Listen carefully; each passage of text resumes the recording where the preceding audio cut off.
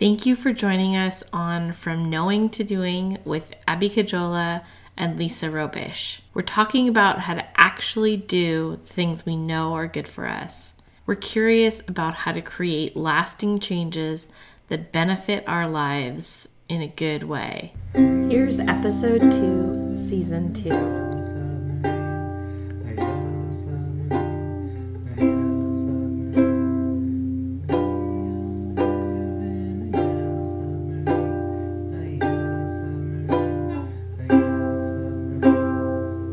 We're so excited to have with us today in person Jared Michaels. Yes. And I'm just going to talk a little bit about Jared. He's a licensed psychotherapist practicing in San Francisco and Berkeley. He's a Zen priest in the San Francisco Zen Center lineage. Also a husband and a father of a 3-year-old daughter. And his master's in integral counseling is from California Institute of Integral Studies. And his undergraduate degree in philosophy is from Hamilton College. Where is Hamilton College? Upstate New York. Okay, cool. And California Institute of Integral Studies, clearly. California, San Francisco. So Jared's been a Zen practitioner for over 15 years. He lived for 6 years at the San Francisco Zen Center, Green Gulch Zen Center, and Tassajara Zen Mountain Center. And he was ordained as a Zen priest in 2009 and is now a Zen teacher, having received what's called Dharma transmission from Reverend Kosho McCall in 2013. Mm-hmm. Jared recently offered a self-care for activists group, and next spring he's going to launch a community for personal and global transformation, which is a combination therapy support group, spiritual practice community, and an activist incubator. Can't wait to hear more about that. Yeah. He's also the author of Hey Little Superhero and A Love Letter from the Heart of Humanity, both available on Amazon. He often writes articles for the Huffington Post and Psyched in San Francisco about topics such as spiritual activism, global spiritual revolution, and how psychotherapy can help stop climate change. And we'd just like to invite you to visit his website, jaredmichaels.com, and read some of his latest articles on his blog entitled Wildfire. Hi, Jared. Hi. Thanks for joining us. Yeah, thanks for having me. And thanks for the lovely intro. Yeah, I'm very impressed by you and all that you've done. Thank you for doing all this. You're welcome. I appreciate being appreciated, honestly. I'm just really excited to hear more about you, about what you're doing, because everything that I understand that you're doing feels very aligned with things that I find very interesting and uplifting. So, what is the day-to-day life of a therapist, Zen priest, husband and father like? Like, give us a glimpse of, if you're willing. Sure. What are some of your personal or career goals, and how do you go about working on accomplishing them? Well, I'm excited to talk with you too. Yeah. And let's see, the day-to-day life of my day-to-day life, I think is probably not all that different from any parent with a young child. Yeah. I'm pretty occupied with getting her ready for school. Yeah. Taking her to school, playing with her. Mm-hmm. And then when I go to work after getting her to school, mm-hmm. I see clients for 3 full days a week. Okay. And they're generally it's 10 or 11 a.m. to 9 p.m. Mm-hmm.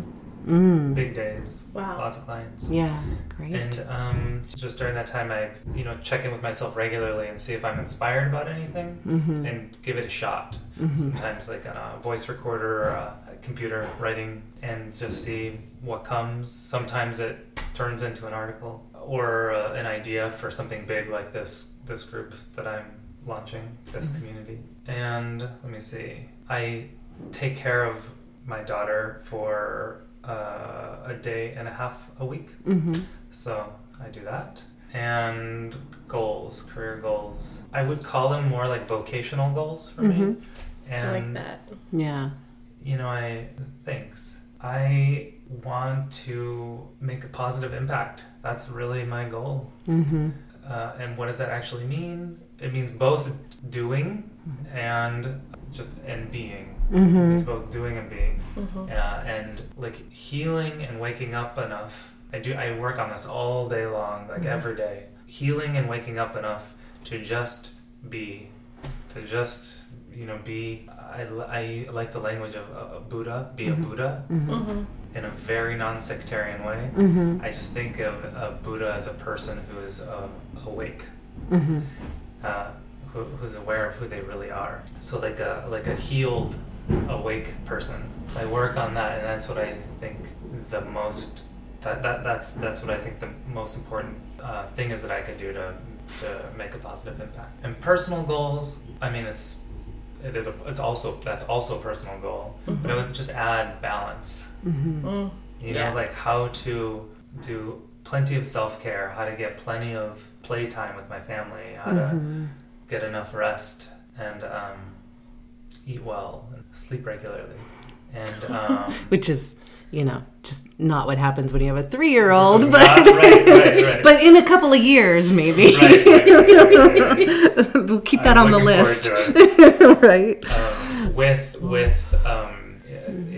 engaged work, therapy and groups and so on, writing. So that's a little snippet. Yeah, I feel entirely aligned with that, sentence you said, and I was going to ask you to repeat it, but it was how to heal enough and wake up enough to be a Buddha. I love that. And it is a daily practice. One of my goals too. Totally aligned with that. And one of the things that I just have always found so fascinating and exciting about you is this spirit and this drive and this passion you have for our planet, and how deeply passionate you are about talking about climate change.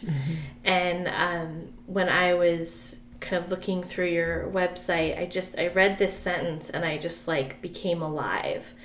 And I'm going to quote you. You said, "Along the way, I've learned how racism, sexism, classism, psychological wounding and conditioning, and spiritual disconnection are inseparable from climate change." And you talk about spiritual activism. And I was wondering if you could elaborate on, what that looks like, how those things are inseparable from climate change, and how this kind of plays out in your life and actions. I know it's a big question.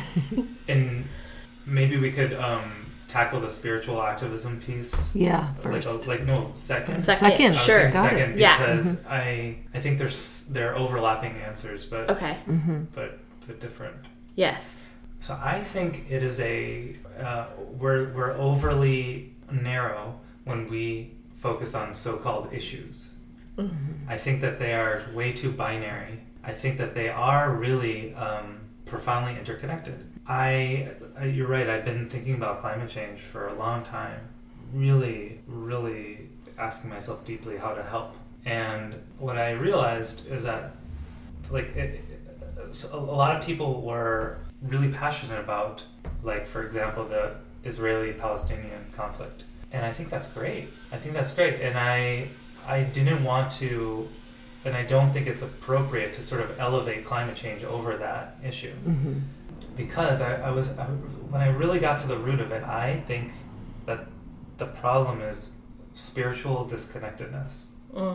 I think that we have forgotten who we are on this mass scale, and we have all these systems that are like a manifestation of that, and this conditioning that's a manifestation of that. And that I have this line I made up, which I like. It's that we separate and dominate. We believe we are disconnected from each other and from the earth and from the universe. And so out of that insecurity, we seek to dominate for an attempt at security. Dominating Israelis or Palestinians dominating nature, dominating women, dominating certain sexual orientations, dominating Muslims, dominating black people, dominating the third world. The third world, like it's a brutal separation. So I believe that they're inseparable because the root is the same, and that if we tend to the root, then, and I'm working on this line, it's not quite as nice as the separate and dominate line, like reconnect and reharmonize. Yeah. If we are Buddhas, we just naturally and spontaneously create harmonious, loving, compassionate, we create that kind of world, those kinds of relationships, those kinds of actions come from us. It's just because of who we are. So that's why I think they're inseparable, these issues from climate change. I just think that climate change is the most life-threatening one. So that's why that's why my attention goes to it. Yeah. So do you want to talk about spiritual activism? Yeah. Yes. And I just wanted to note too that, when you were kind of talking about your day-to-day life, and we were all agreeing about the amount of time and effort and intention it takes to not be separate, to not separate and try to dominate. That means we really have to care for ourselves.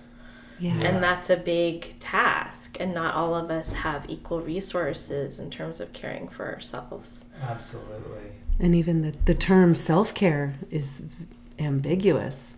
And, Yeah, I think like that's a luxury. Like that just means getting a pedicure or a manicure or having some time away from your life. Right. But self-care is being in your life and being present and caring for yourself, knowing that every minute of the day is actually yours while you're with your kids or at work, or it's every minute is yours. Yeah. And if you think of it as like separate, if you think that the only time you have for you is when you're getting a massage, then that's a long life of not doing that. You can't get a massage for years and years and years. You can't have that kind of superficial self-care all the time. Yeah. So it's got to be we need a deeper connection with what self-care actually means. Yeah. Yeah. And taking a deep breath. Deeper understanding Yeah. of what it means. Yeah. Yeah. I think that was our inspiration for inviting you to join us, was that we were talking about, we know that we would like to be part of the solution. And, given all that is already in our daily lives, how can we do this? I think Lisa and I are both very spiritual people. We care deeply, and we're like, how can we affect change in a bigger way and still have our lives and do the things that we love to do? Yeah, not have to live off grid and Yeah. drop out of society that you can't. It's not what everybody needs to do. I often get this question, and I think that there's two kind of realms of answers. One is concrete things. And I have thought of some, and I'm happy to tell them to you, but that's not what I really want to do. I want to give you the other realm more, because that's what I believe in more. Okay. But maybe I'll do both. Yeah. So the first, three concrete things you can do. You have to shop anyway. We shop all the time. Just shop consciously. Choose to shop consciously. To take into consideration the impact of every single thing you buy. The environmental impact, the human impact, the animal impact. That's a huge way we can help just in the regular course of our lives. And it's actually hard. Yeah. The laws are not on our side, but there are some resources out there that can help, and some laws are on our side. So that's one thing. Another is you can plant trees. You can do it yourself, but there's this group. There are many groups that plant trees, but for $1, they'll plant a tree. Just as many dollars as you can send to them. There's this great group in, I think it's a German group, called Plant for the Planet, and they are led by kids.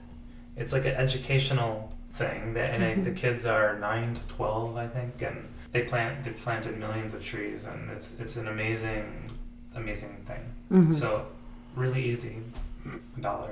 And the last thing, that concrete thing that I think we could do is to talk about climate change. Yeah. It has got such a taboo that people are it's like we have this contract of silence about it.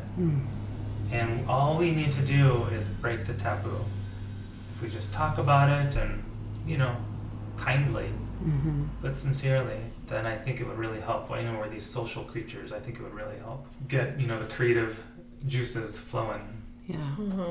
So those are that's the concrete list. But the other realm that I really believe in is that, I believe in those things. What I believe in even more is that we are like white blood cells. We have the potential to be like white blood cells, and that each of us, we need each of us to respond authentically and uniquely to climate change, to climate change and just all the suffering of the world.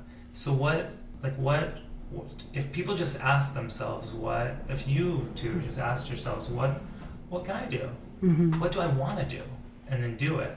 That would be, I think, the most helpful thing. In the middle of a busy life, maybe you really care about urban gardening, and it started off with you just planting some herbs at home. I think that could maybe then the next step would be helping a friend plant herbs. And who knows where that would lead to in 6 months. Maybe you become the neighborhood herb garden planter, builder, and so on. Yeah. And so on. Yeah.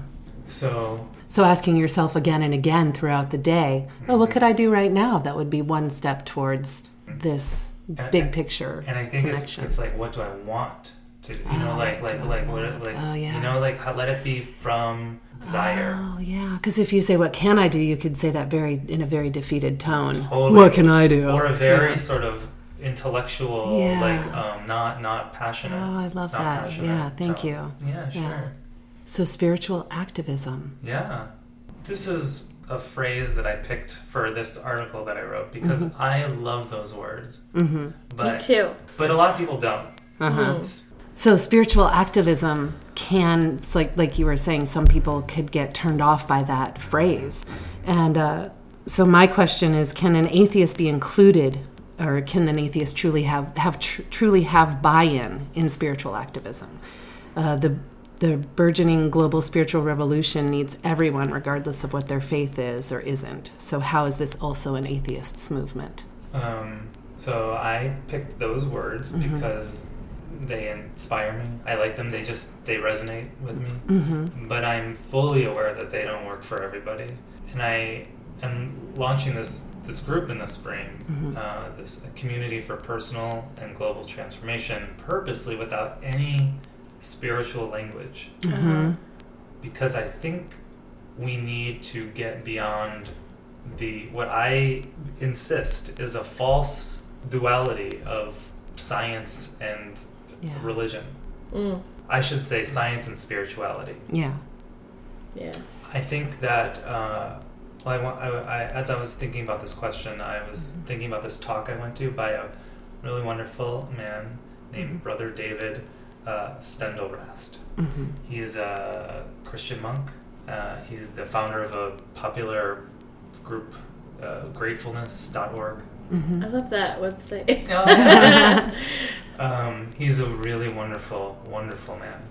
And he said that all true religions and philosophies, and I would include sciences, are like the edges of, spokes on a wheel, the edges of spokes, and they all meet in the middle. I think that it is not an atheist movement. It is not a religious movement. It is a truth movement. Capital T. Capital T, yeah. And that it's like past time for us to let like our attachment to our worldviews and our identities soften. And just be like it's time to we have to come together. We have like we're truly like a life-threatening moment, and like we have to break down these barriers. We have to realize we're interconnected. Yeah. Basically. So I don't think there's any problem with atheists or self-identified spiritual people being part of this movement. Yeah, please. Yeah. We're all on the airplane. Yes. And it's not just going to land in its destination, it's actually crashing. So we all need to come together, you know? Yes. It's like the difference between how you are when you're just getting somewhere and you don't have to look at the other people around you. You know, that's my visual of it, you know? I have like to humbly offer a reframe that we are in a massive rite of passage, and that we might not crash. Yeah. We might not crash. Yeah. Yeah. We might survive a little bloody, but you know, we might. I mean, yeah, fairly bloody, actually. I mean, there's a lot of blood already. Yeah. But we might survive. Yeah. And our potential to come thrive. Together and thrive. Yes. Is I love that about humans. How we do have this ability to come together when there's a crisis, and the stories of humanity that you can find when there are large scale emergencies. Yeah. And I really appreciate, it's like I feel like, so much of my life has been spent really just like loving the idea of being a spiritual person. And so it's a good idea for me to realize that word is highly uncomfortable for some people. And I appreciate you framing your group in a way where it is more open and not exclusive to somebody that doesn't see spiritual activism as this amazing thing. Yeah. So thank you for doing that, making it palatable for more people. I definitely, it was not just I was given this message by some teachers. Okay. Thank goodness for teachers. Yeah, that's right.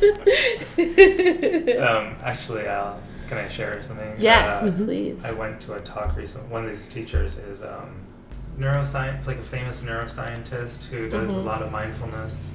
He's totally escaping me. What his name is? Should we Google it? Yeah. Mindfulness. Dan Siegel. Oh, good. Okay. Dan Siegel. Okay. Dan Siegel. Okay. Dan Siegel. I went to this talk recently by him, and he said that he was telling him a little bit about his friendship with the Dalai Lama, and how the Dalai Lama said to him privately, "We failed. Like religion has failed. Like secularism. You guys have to do this for us." So I really took that to heart too. Yeah, it does need to be a secular movement. What's coming up for me now is that it's really important to envision the future we want. Yeah. To, not let it be just sort of dictated by our fears or by the kind of what we get from the media, but to envision it like these amazing vertical gardens. Yes. Like in cities, green roofs on every roof, like a truly post-racist society. Yeah. To envision it, I think that's very helpful. It's very helpful. It's another thing we can do. Yeah, I think that is really helpful because you're mentioning that people don't. It's like there's this cone of silence around climate change, and people don't talk about it. And I think that some of the early green movement was so apocalyptic that it scared people away, and we just couldn't look. Yeah. And so I think that sharing and talking about what solutions are happening and what beautiful ideas people are having and are doing, and how we are creating these little gardens and inner urban gardens and vertical gardens. Yeah. And, I think that's really powerful for me. And as part of that, the question that I had for you that I think this is answering is, how can tending to the inner world through psychotherapy or other modalities have an effect on tending to the problems of the outer world? And what I hear you saying is that if we tend to our inner world, then we'll come from a place of hope and what I want and connectedness. And if we're not tending to the inner world, we'll go to that apocalyptic place. Yeah, and there's even more, that if we are Buddhas, if we wake up, then we'll have the capacity to process the feelings. They're incredibly powerful feelings that even if we are tending to ourselves well, we need the skills to deal with them, or else we'll just get paralyzed or check out. And it's not just staying hopeful, it's staying connected, staying awake to the fundamental truth that it's okay. Yeah. That no matter what, it's okay. Simultaneous with, even if it is apocalyptic, like they can both be true. They both are true. I mean, hopefully it's not apocalyptic, but the amount of, actually, I just want to digress for 1 second and say that I looked up the etymology of the word apocalypse, and it means to uncover or reveal. And so I actually think it would be helpful to kind of package that word, and that if we thought of it as just like the uncovering or revealing of who we really are, then I could get on board with that kind of use of the word. Yeah. But anyway, I just think that the inner work helps us be hopeful, be resilient, and there's actually more too. Can I answer a little more? Yes, please. When we are not expending a lot of energy protecting ourselves, then we have, like whether it be about our wounds or about our kind of perceived separate selves, all that energy gets rerouted into intelligence, love, power, clarity. And so it's really important for a lot of reasons. The so-called inner work is fundamental. But here's one more thing. There are a lot of spiritual communities and psychotherapists out there, and that it can become, that in itself can become a self-centered path, and frequently does. So what I wish is for us to marry this inner work with this outer work. Yeah. This constant kind of 2-track path. Yeah. Railroad track. That's my vision. Yeah. I like that. Oh, that's beautiful, Jared. Thank you. Yeah. Totally agree. I just have one more question that's kind of spontaneous. Like, when you were talking about, being a Buddha, how would you explain that to somebody who doesn't have any idea what that means? Be it a child or a person that just knows nothing about Buddhism. Like, what does it mean to you to be a Buddha? It's funny when you said explain it to a child. I was thinking, you don't have to explain it to a child. Right. No, but I would say explain. Maybe I wouldn't try to explain, but more like reflect their just their true selves back to them. I don't know. I'll try to find the words. I think Buddha, the word, is a problem. I don't think that's the word I should stick with. I think that we should have a different word, just like village elder, or just awake person or something like that. I think we have to get past the religion.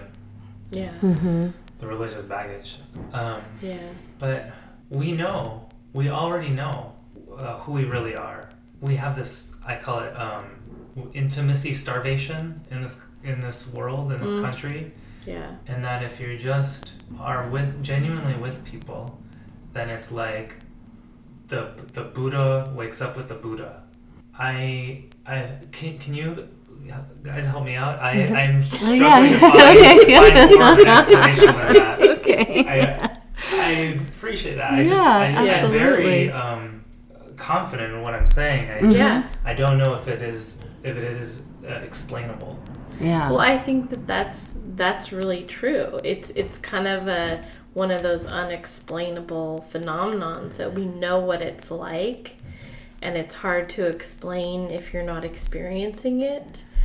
And I think you're exactly right that many of us can get hung up on terminology and, think if we hear the word Buddha, we think, oh, well, then I can't listen to that because I don't know what that is and I'm not into religion.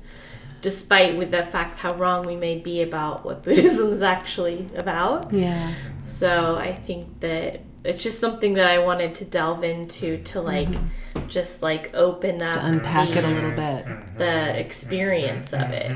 I'd like to offer my perception of an element of it is when you remove the defenses, your own personal defenses, or need to, when you take away the whole aspect of domination, where somebody needs to be right and somebody needs to be wrong, and you need to prove yourself or be heard or something. When you take that away and you can perceive the moment at hand and truly take in the innocence and beauty of the person in front of you, their heart, regardless of what they might be feeling or attempting to dominate or whatever, then that leaves a space for the other person to also stop doing that.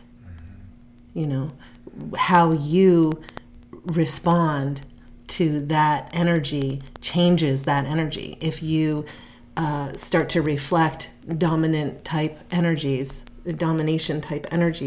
then that's what's going to continue. But if you don't, hit the ball back with the tennis racket, so to speak, then the ball just goes toot. And the other person is left with, oh, what happened?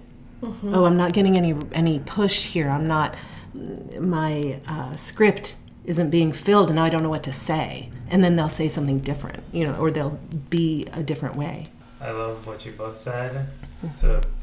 This classic phrase, lifting of the veil, comes to mind too. Yeah. Like there's an awareness that the kind of obscurations disappear, and that you just know you're at home. And another word that I often think of is spacious, very spacious. Yeah. And there's ease, and presence, and fearlessness, and authenticity. Authenticity is very natural. So anyway, just trying to add some more descriptors. Yeah, I like that a lot. And there's that really beautiful martial art where you take, say you were to have Aikido, someone that was an opponent with air quotes coming towards you, and you would just take their energy and move it aside. And I had this teacher that would talk about having the intention of restoring the honor of the other person, that they have somehow acted in a dishonorable way, and you're just helping them restore their honor and come back to this place of being their true self. And I always like to think about that in any kind of situation where I feel conflicted. How could I restore this person's honor and restore my own honor? Yeah, that's what I was going to say, is where I go with that is the only way I can restore this other person's honor is to find the place inside myself where I'm doing that same thing and lay my attention on it to heal it, and then I can proceed with the other person. I just love that so much. Yeah.